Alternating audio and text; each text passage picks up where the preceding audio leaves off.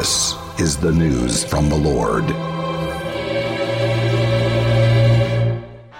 Hello, America. This is Jeffrey Lord with another edition of the Did He Really Just Say That? The Word of the Lord.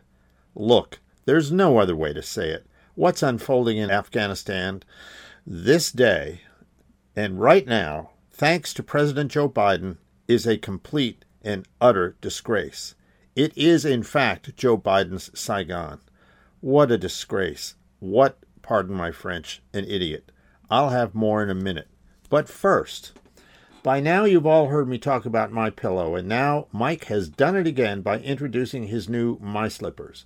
Mike has taken over 2 years to develop them. He's designed them to wear indoors and outdoors all day long, and I do. They're made with MyPillow foam and impact gel to help prevent fatigue. They're made with quality leather suede. For a limited time, Mike is offering 40% off his new My Slippers. The My Slippers are so comfortable that you will want to get some for the whole family. So go to MyPillow.com and click on the Radio Listeners Square and use promo code Jeff. You will also get deep discounts on all MyPillow products, including the Giza Dream bed sheets, the MyPillow mattress topper, and MyPillow towel sets. Or call 800-606-1043 and use promo code Jeff. Now, as I said, what's happening as we speak is Joe Biden's Saigon. What a disgrace. And for those of us who are old enough to remember Saigon, that was bad news. Tune in to any news channel on your television dial, and there it is right now in living color. Thousands of terrified Afghans fleeing the Taliban on an airport runway as an American airlift jet slowly moves forward. One man, and perhaps others, clung to the fuselage of the plane as it took off, falling thousands of feet to his death. It is the very replication of the fall of Saigon in 1975, with terrified South Vietnamese clinging to the skids of American helicopters as they fled the roof of the besieged American embassy. In fact, even as Secretary of State Antony Blinken said this was not Saigon, there were photos appearing of U.S. helicopters fleeing the roof of the American embassy in Kabul just as they fled the rooftop of the U.S. embassy in Saigon in 1975. A Saigon-style disaster is, in fact, flooding Afghanistan, in direct and vivid contradiction of Biden's assurances that this would not happen. Asked a while back if a Taliban takeover was inevitable, President Biden had said, "No, it is not." Tellingly, the Afghanistan disaster is so bad, even the liberal media allies of President Biden have abandoned ship. MSNBC, CNN, the New York Times, among others, are appalled. One of two things have happened here.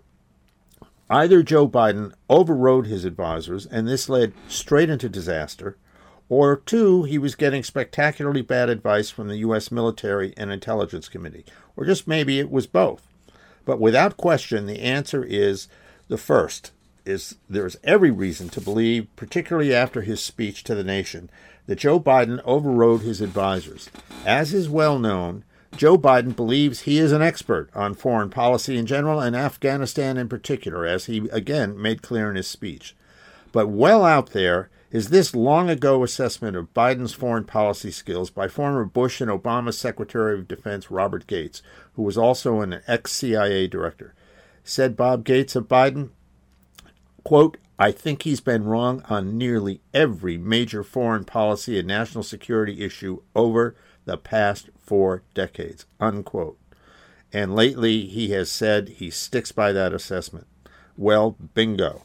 Notably, when Biden addressed the nation on Afghanistan on Monday afternoon, he played defense, blaming everybody from his predecessors to Afghans for what is happening. Recall that when President Obama made the decision to send Navy SEALs to Pakistan to invade Osama bin Laden's hideout, it was Joe Biden who opposed the stunningly successful operation.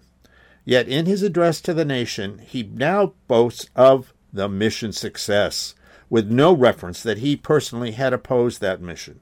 He did admit the obvious, that the fall of Afghanistan, quote, did unfold more quickly than we had anticipated, unquote. You think? The president seemed totally oblivious to what was happening on the ground in Afghanistan. To all those Americans stuck behind out Taliban lines? There wasn't a word to them.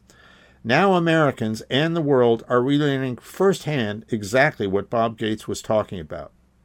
Over there in USA Today, even a former Obama national security advisor was demanding that Biden fire Jake Sullivan, the president's national security advisor, and others on the Biden team. Why? For the obvious reason.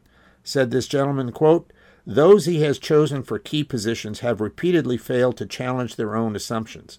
It sadly led to the most unnecessarily embarrassing day in the history of the National Security Council," unquote. And just for historical reference, even though he doesn't make it, I will tell you that the national security was established in, I believe, 1947 by President Harry Truman. That's a long time ago. Now, there is an understatement in terms of an embarrassing day in the history of the NSC. And did you notice anything about the follow-up to the Biden speech? Unbelievably, the president headed out the door to his helicopter so he could be whisked back to, I'm not making it up, his vacation at Camp David.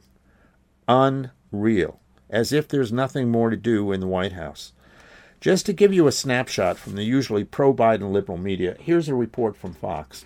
The headline, quote, "Mainstream media crushes Biden for, quote, flat-footed, quote, humiliating betrayal of Afghans as Taliban takes control. Even liberal networks CNN and MSNBC are scolding Biden." Among other things, the story by Fox Media reporter Brian Flood reports this, quote, "Some of the media industry's most outspoken liberal pundits and progressive news organizations have taken Biden to task over scenes of chaos and desperation as the Islamist terrorist group takes power. CNN's Jake Tapper opened Sunday's edition of State of the Union by calling the situation a, quote, tragic foreign policy disaster, unquote, that caught the Biden White House, quote, flat-footed, unquote. Quote, "That is, of course, a sharp turnaround from 6 weeks ago when President Biden called it highly unlikely that the Taliban would overrun the country, an assessment that even at the time struck many experts in Biden's own administration as unrealistic," Jake Tapper said. And he added, "Now, as American diplomats rush to shred embassy documents and escape, it seems shocking that President Biden could have been so wrong," unquote. Secretary of State Antony Blinken said the other week, quote, "I don't think a Taliban takeover is going to be something that happens from a Monday to a Friday," unquote. Now, NBC's Chuck Todd says this of Blinken's wildly wrong prediction, quote, "Well, that doesn't age well," unquote. Now there's an understatement. And in the liberal Atlantic, the magazine now owned by Steve Jobs' wife Lorraine, was this headline, "Biden's betrayal of Afghans will live in infamy. Our abandonment of the Afghans who helped us, counted on us, and staked their lives on us is a final gratuitous shame that we could have avoided," unquote. Not to be left out, of course, is former President Trump, who issued this statement, quote, "Can anyone even imagine taking out our military before evacuating civilians and others who have been good to our country and who should be allowed to seek refuge? In addition, these people left top-flight and highly sophisticated equipment. Who can believe such incompetence? Under my administration, all civilians and equipment would have been removed," unquote. Exactly. What President Trump was supporting was far different than what Joe Biden did, but perfectly in line with Biden's obsession with overruling all things Trump. Trump was speaking of a conditions-based withdrawal, which is exactly not what Joe Biden did. New York Post columnist Miranda Devine spoke to the former president on Sunday, and he told her this, quote, "We were going to not let people get slaughtered. I wanted to get out, but you have to get out safely and you have to get out with respect. We had all sorts of conditions. All civilians were going to come out before the military. Everyone should have been out before they took our military out. I was going to close this ridiculous embassy they spent $1 billion on and move everybody out. I was going to blow up every single military base before we left. I was going to take out every single piece of equipment. I said, I don't want anything left, apart from leaving each soldier a gun. Plus, I had a relationship with the Taliban where they knew they weren't allowed to do this. They understood they were going to get hit very hard if they did.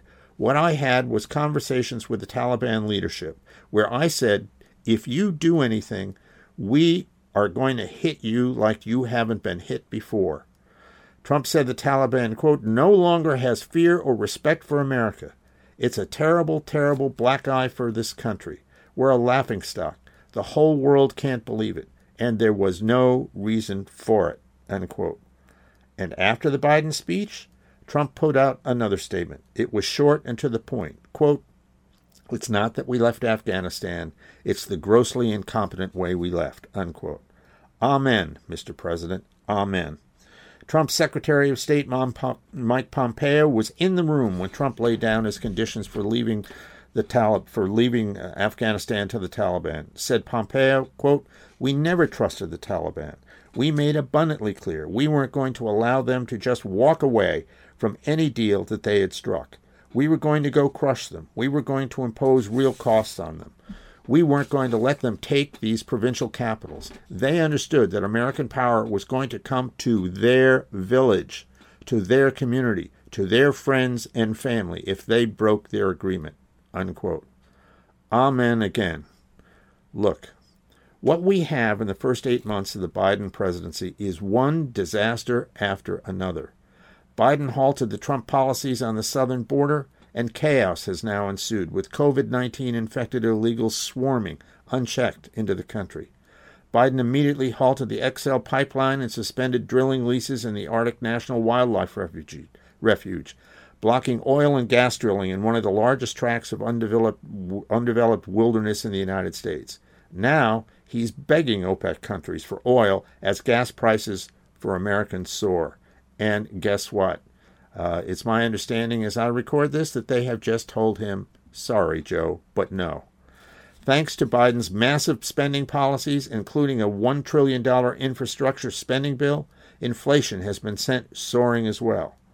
Everywhere you look, America is being swamped by one Biden-led crisis after another.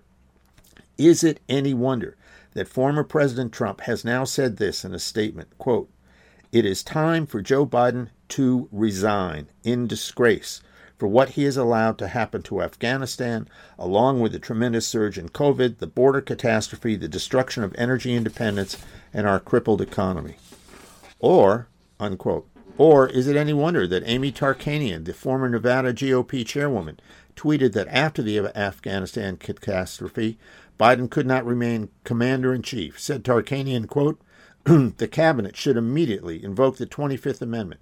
If they won't do that, the Congress should move to impeach him. Impeach him from remaining as our commander-in-chief because he is now a national security threat, unquote. Look, let's be crystal clear. Again, what Joe Biden and the world are seeing in Afghanistan is what America and the world are seeing in Afghanistan is, bluntly put, Joe Biden's Saigon and worse. And make no mistake, America's enemies, from Russia to China to North Korea to Kabul, have taken note. This is a disgraceful moment in American history, and most assuredly a dangerous one. This is Jeffrey Lord. Stop by my website, thejeffreylord.com, and join me again for the next episode of the Word of the Lord podcast. See you then.